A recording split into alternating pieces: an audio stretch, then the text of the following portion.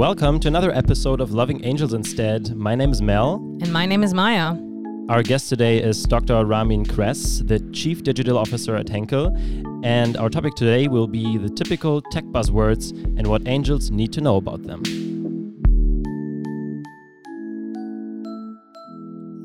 Ramin, thank you very much for joining us. Hi there. Very nice to be with you. Hi, Ramin. Before starting at Henkel, you were the managing director of Accenture, where one of your responsibilities was to develop VC and startup relationships. You have also been part of an initiative by the World Economic Forum dealing with shaping the future of the digital economy and society. And you kicked off a company called Henkel X. Why don't we start off with that? Tell us more about Henkel X. What does Henkel X do? Sure. Maybe for the purpose of clarity, Henkel X is not its own company. Henkel X is effectively a platform that Mario Swart, who is my co-founder, and I founded out of Henkel effectively in February last year. In a nutshell, what is Henkel X?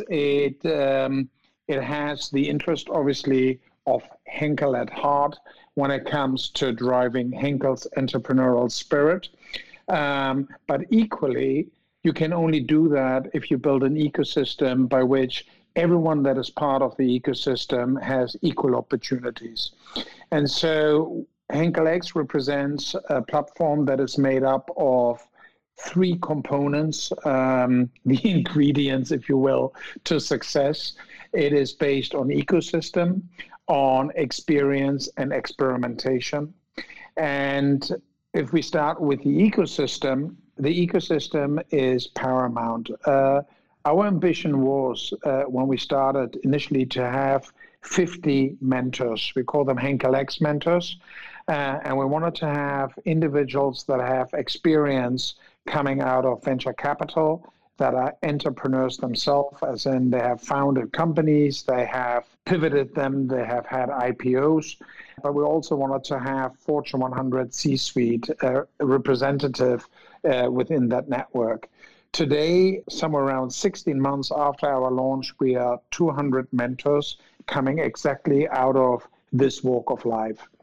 On the other side, when we're talking experimentation and experience, we have built a number of different programs, and we were lucky as a result of our overall value proposition of the vision that Henkel X has to attract a lot of industry partners and industry peers. And the idea really is that we want to collaborate, we want to innovate together. Henkel X is an open collaboration innovation platform by which we really try to build an ecosystem and a network that delivers unfair advantage to all of those that believe we, within corporate Europe and beyond, together with entrepreneurs, have a fair opportunity to really pivot corporate companies to the new. So, Ramin, basically, you have found the solution to the biggest problem that people have been seeing out there, which is corporate innovation and corporate entrepreneurship. I can also see that essentially entrepreneurship is not only in your DNA, but is running throughout your actually day-to-day business and actually being able to bring startups in a fast way to create MVPs. So let's talk about why we actually wanted to talk to you in this podcast about is tell us a little bit about your business angels activities. Is this connected to your work at Henkel X, or is that completely separate? Since we have started Henkel X and launched in February, I have not taken any additional angel investments because I don't want my personal interest to stand in the way or cloud judgment on what happens on the platform. And so over the last 18 months or so, I haven't made any angel investments. I have founded some other activities alongside it, which are non-for-profit, and have built a lot of partnerships there. And I'm offering the platform to entrepreneurs, but there's no money or any personal gain for me. I have done a lot of investments in the past as an angel investor. I started my career, if you will, in the music and entertainment industry. And so from a very early stage, I have backed singers. I have backed technology entrepreneurs at the time of the music industry. I would say in the 2000s more than in the mid-90s, because we all had a lot of misunderstanding on the opportunities in the music industry or entertainment as a whole, the opportunities that the internet would bring. Having said that, most of the investments that I have made, and that is something that I have learned really on a personal basis, is investing in the founders and in the founding team, whilst obviously the business model, the technology, etc., needs to be of value. It has largely been always on believing in the founders themselves. So when you say you invest into the founding team, and I could not agree anymore, especially us as a pre-seed investor, we take the same approach. What are the criteria? What are the things that you're looking at? What are the things that you care about when you're assessing whether you should do that investment? Or let's say, how did you go about it in the past when you were still active as a business angel? I think there is a very personal, as an investor, there's a very personal methodology that you follow. I can tell you what mine is, but everyone may have a slight different caveat. For me, very important, the team. Where does the team come? Do they have complementary skills? Are they ambitious enough to succeed? Those would all be ingredients. And really, how does the team work and collaborate with one another in as far as equals are concerned, particularly within a founding team? Number two is about what is the problem they're looking to solve? And within that question, how do they go about it? Do I believe that their approach on the technology, for example, or what it is that they're creating is unique? And is it a scalable solution in the marketplace?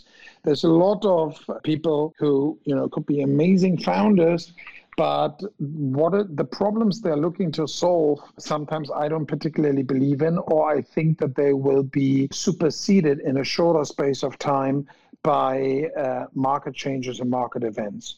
And in this particular case, it is not just a matter that I then go, oh no, I don't invest.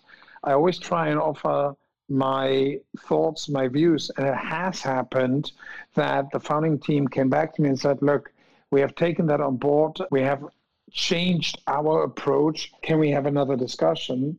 And I find that incredibly valuable. It's, as I always say, I don't hold the key to all answers. I have seen a lot and I have a view. And, I have been proven wrong many times. But I think when you work with founders who take your thoughts on board, that is a really, really good ingredient for me to say, yes, I am willing to invest, because I see my investment not only as a cash injection for, a big check within 3 or 5 or 10 years. I see it a little bit of giving back in something that I believe in which I can hopefully help as an investor, not just with the cash, but actually through my network and through the things that I know to help that startup, the entrepreneurs, to have a really fair chance to succeed. So, and what kind of industries were these startups in? Were these digital startups? Was it more in the area of CPG, that what you're currently looking at? Can you tell us a little bit more about the areas? And are these connected to your personal experience in the past, or are they quite diverse? I think, when you look back at what I've done, and without giving away my age, but I've done a lot of things. 29. I've been in entertainment. Entertainment is very close and has always been to retail in one shape or another. Then retail met digital. We talked about platforms and streaming. So, on the basis of the question, has it been close to something you've been involved in? I think I've been involved in too many things, so the answer is yes. I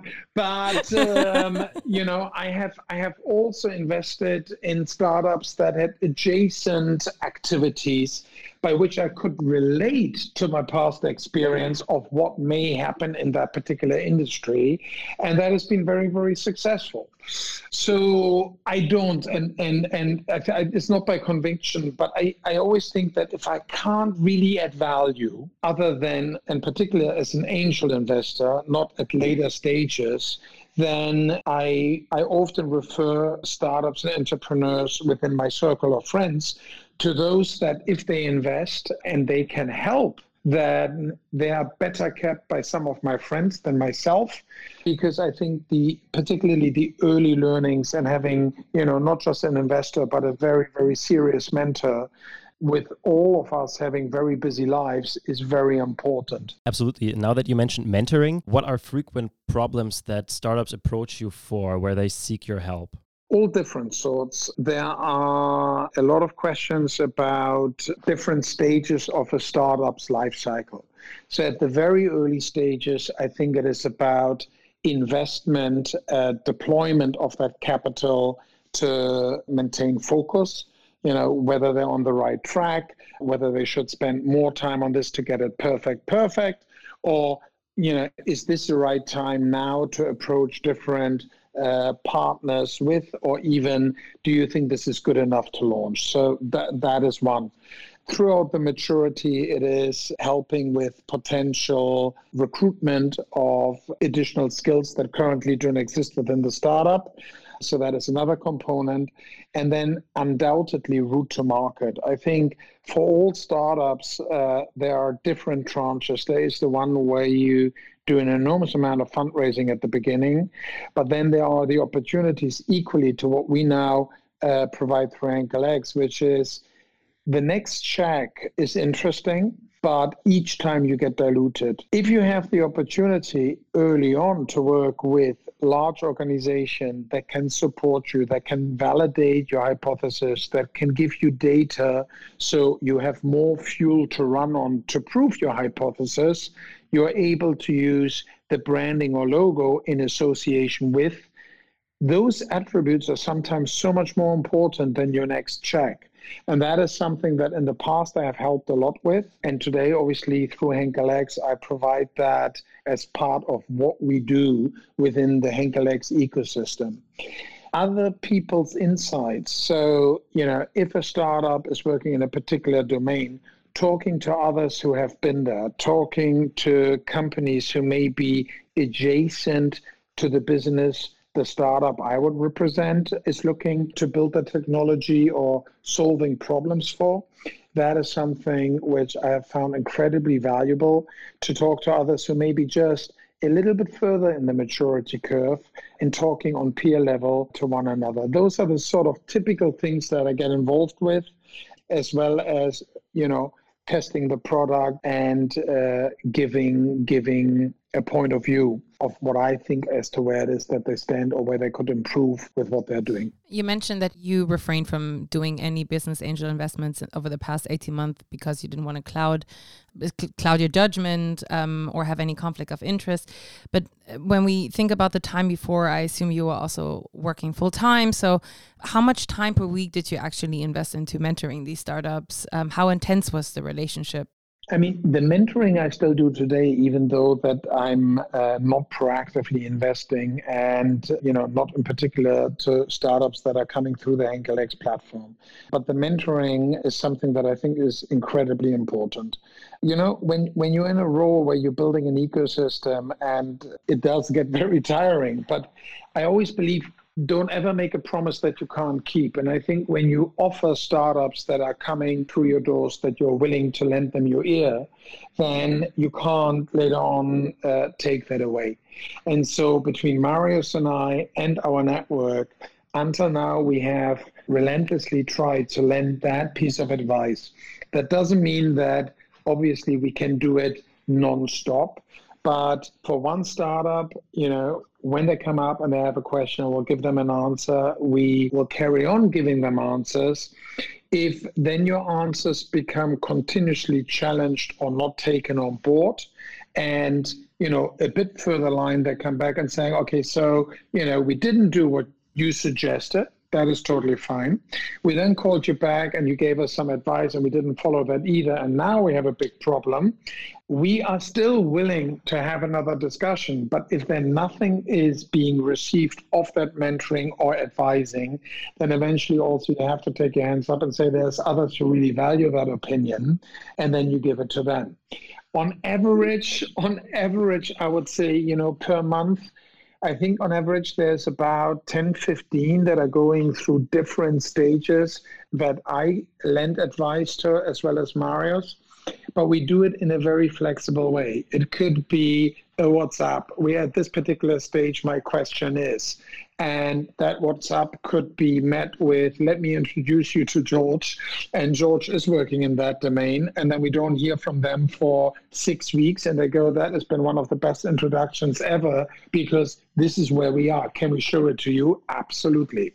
It could be to the extent that if we're in a particular market and we're having meetings, that we add an hour or two in which on 15-minute slots we see some of the companies that we have started working with at an early stage.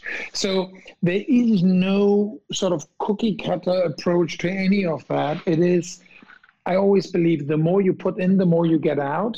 And that is also fair for the startups. So in another way of putting it, just as much as I detest when large corporate companies bring in startups to suck them dry for their knowledge and entrepreneurship and spit them out, I also think that entrepreneurs, no matter at which stage they're at, they need to be respectful for their peer group in as far as don't waste those opportunities. If you get an opportunity to speak to someone, prepare yourself. It is, I think it's of equal mutual respect. And so, be clear of what the questions are that you want to ask and what it is that you're asking, just for a conversation, shooting the breeze that is not valuable to anyone. And I think it goes both ways. So for the entrepreneurs, the respect of those that are lending time, as well as for corporate companies, being mindful of the fact that entrepreneurs are under a tremendous amount of pressure, and we should treat them with equal respect as we would do any other technology or brand or Definitely. anyone else. Now let's put ourselves into the position of an angel who is just listening to his first pitches from startups. What happens nowadays a lot of times is that startups throw around with buzzwords, typical buzzwords like blockchain and AI, and in the future we're planning this and that technology and machine learning. It's sometimes hard to understand what term actually means what. So maybe we can try to define and give some examples to what actually these terms mean, because many people confuse them. I agree. and a lot of them are meaningless. I mean, under one word of an umbrella, people are building, sort of these methodologies and they actually don't mean a lot. I actually think there's an enormous amount of money being spent in the industry under the header of, perfect example, Industry 4.0. But you always need to ask your question at the end of the day, what does it do? What's the benefit? And is that the best technical solution to solve a problem? Where does that fit within the pecking order of my priorities? So I'm not going to be able to dissect every single acronym that is out there. Number one, because I think acronyms are useless.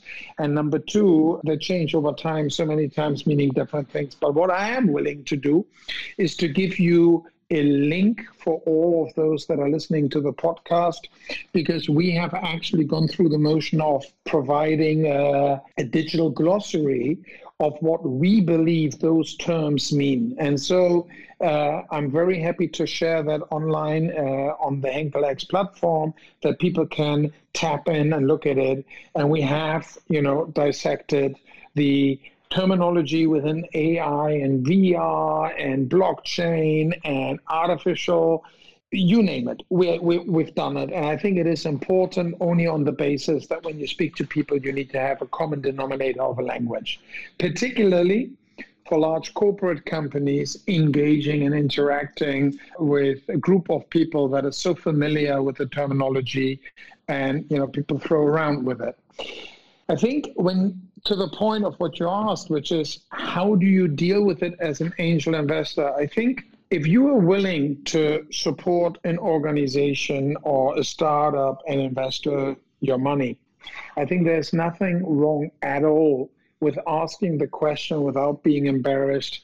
Can you put this for me in very plain language? Okay.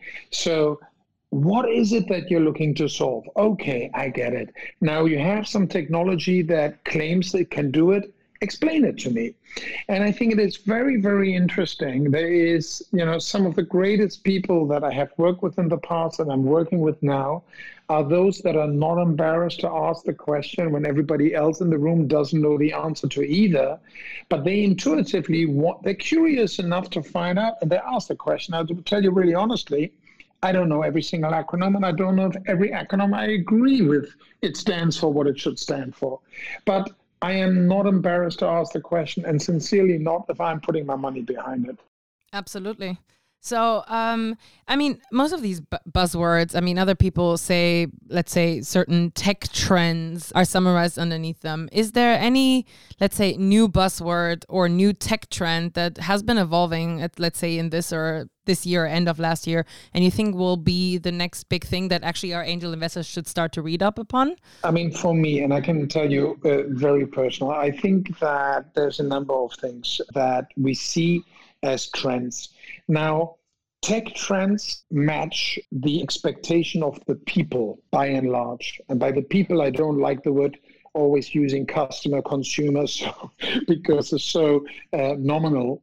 But I think really the people, you see that there are trends of change, and that is driven by what it is that we're already accustomed to today. So by means of example, if I can press on my iPhone a button and get a taxi to come and pick me up, I don't need any cash. That is comfort. That is lifestyle. And so because of those things, a lot of other things we as customers, we as individuals expect to be coming our way and being the norm. So as a direct result of that, there are changes which are market changes. And therefore, I think marketplaces that offer solutions to the desires of individuals to make their life easier and better is definitely a trend that we should follow. If you think geographically, how long it took for some individuals in some markets to give their credit card details away online, particularly when you talk about Germany, it took a very, very long time. All of a sudden, people understand really the value proposition of ease of use and the benefit of discounts versus giving your credit card away. And online ordering and shopping has become, something of a norm. And with that in mind, other things are changing. So I think marketplaces we see evolve in all different dimensions, whether that is for food, whether that is for healthcare, whether that is for beauty products and the like. On the other side, I think we are not yet there, but we will get closer through the regulations of data privacy and the responsibility, I think the social responsibility of all corporates onto how to deal with data, that the future of artificial intelligence, which is based on an enormous amount of data segments, will hold a lot of value when you unlock that, whether that is in medicine and clinical research, whether that is in customer behavior and behaviorism, because you can see how data is being tracked, what people like, what people don't like, the differentiation in age groups and geographies that will allow for complete new products to be built, enabled, and launched in the marketplace. So those are, without any doubt, two areas that I think will be here to stay for quite a while. They're not entirely mature yet, but those are areas that I am, Marius, and I think also our organization following with great, great interest. Do you have the feeling that when it comes to these terms and in pitches, you just mentioned that sometimes you ask founders to just explain their product very simply and explain the technology? Do you think that sometimes founders try rather to sound like experts than actually being able to understand their product themselves and explain the product, respectively the underlying tech trend? By and large, no, at least not those that I have met, and maybe I'm lucky.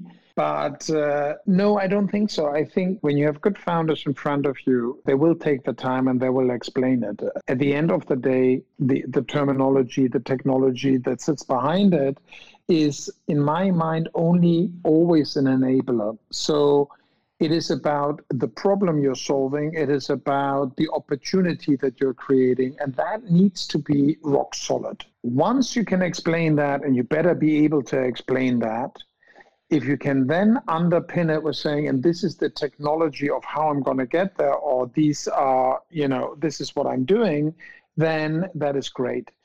If you couldn't explain the second part, but you had a very smart CIO, or even, you may have outsourced the technology build to someone else, so be it.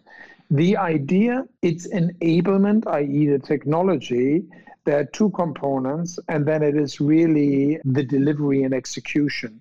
And I think that goes back to my earlier point. If you believe in the founders and you believe that they can execute and they believe in it with conviction, then that is a good thing, and it's probably the most important. Finally, would you share some of, maybe like two each, some of the do's and don'ts as an angel investor starting off? I think as an angel investor, I would say invest in things in which you can add value beyond the check that you're giving. I think that is a very important one for me. And, below that comment, that you could have bracket open A, bracket open B.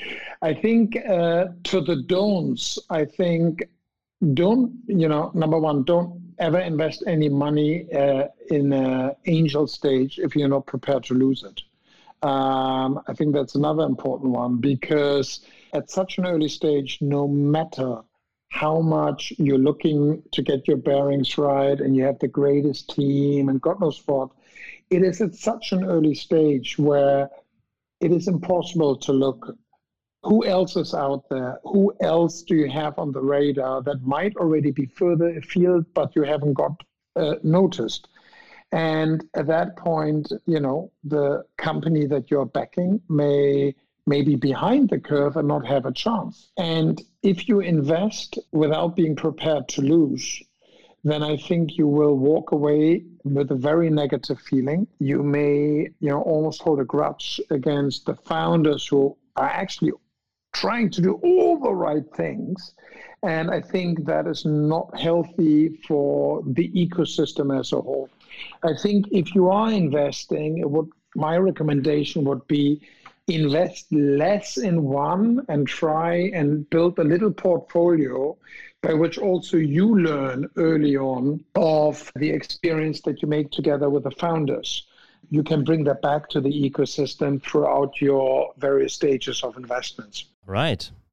Ramin, I think that's it for this episode. Lovely. Thank you so much for having me. I hope that this is offering a little bit of a perspective. As I said, I'm talking about my views, my thoughts, and my experience. By no means there are other experiences which will be complementary or have slight different viewpoints.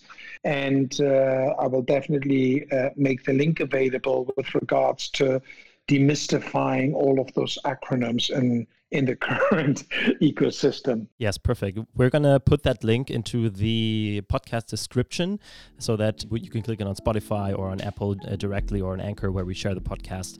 So, Ramin, thank you very much for joining us today. And of course, to our listeners, thank you for tuning in as well. And make sure to subscribe to our podcast on Spotify, on iTunes, on Google Play, or wherever you prefer to catch our next episode. Thank you very much.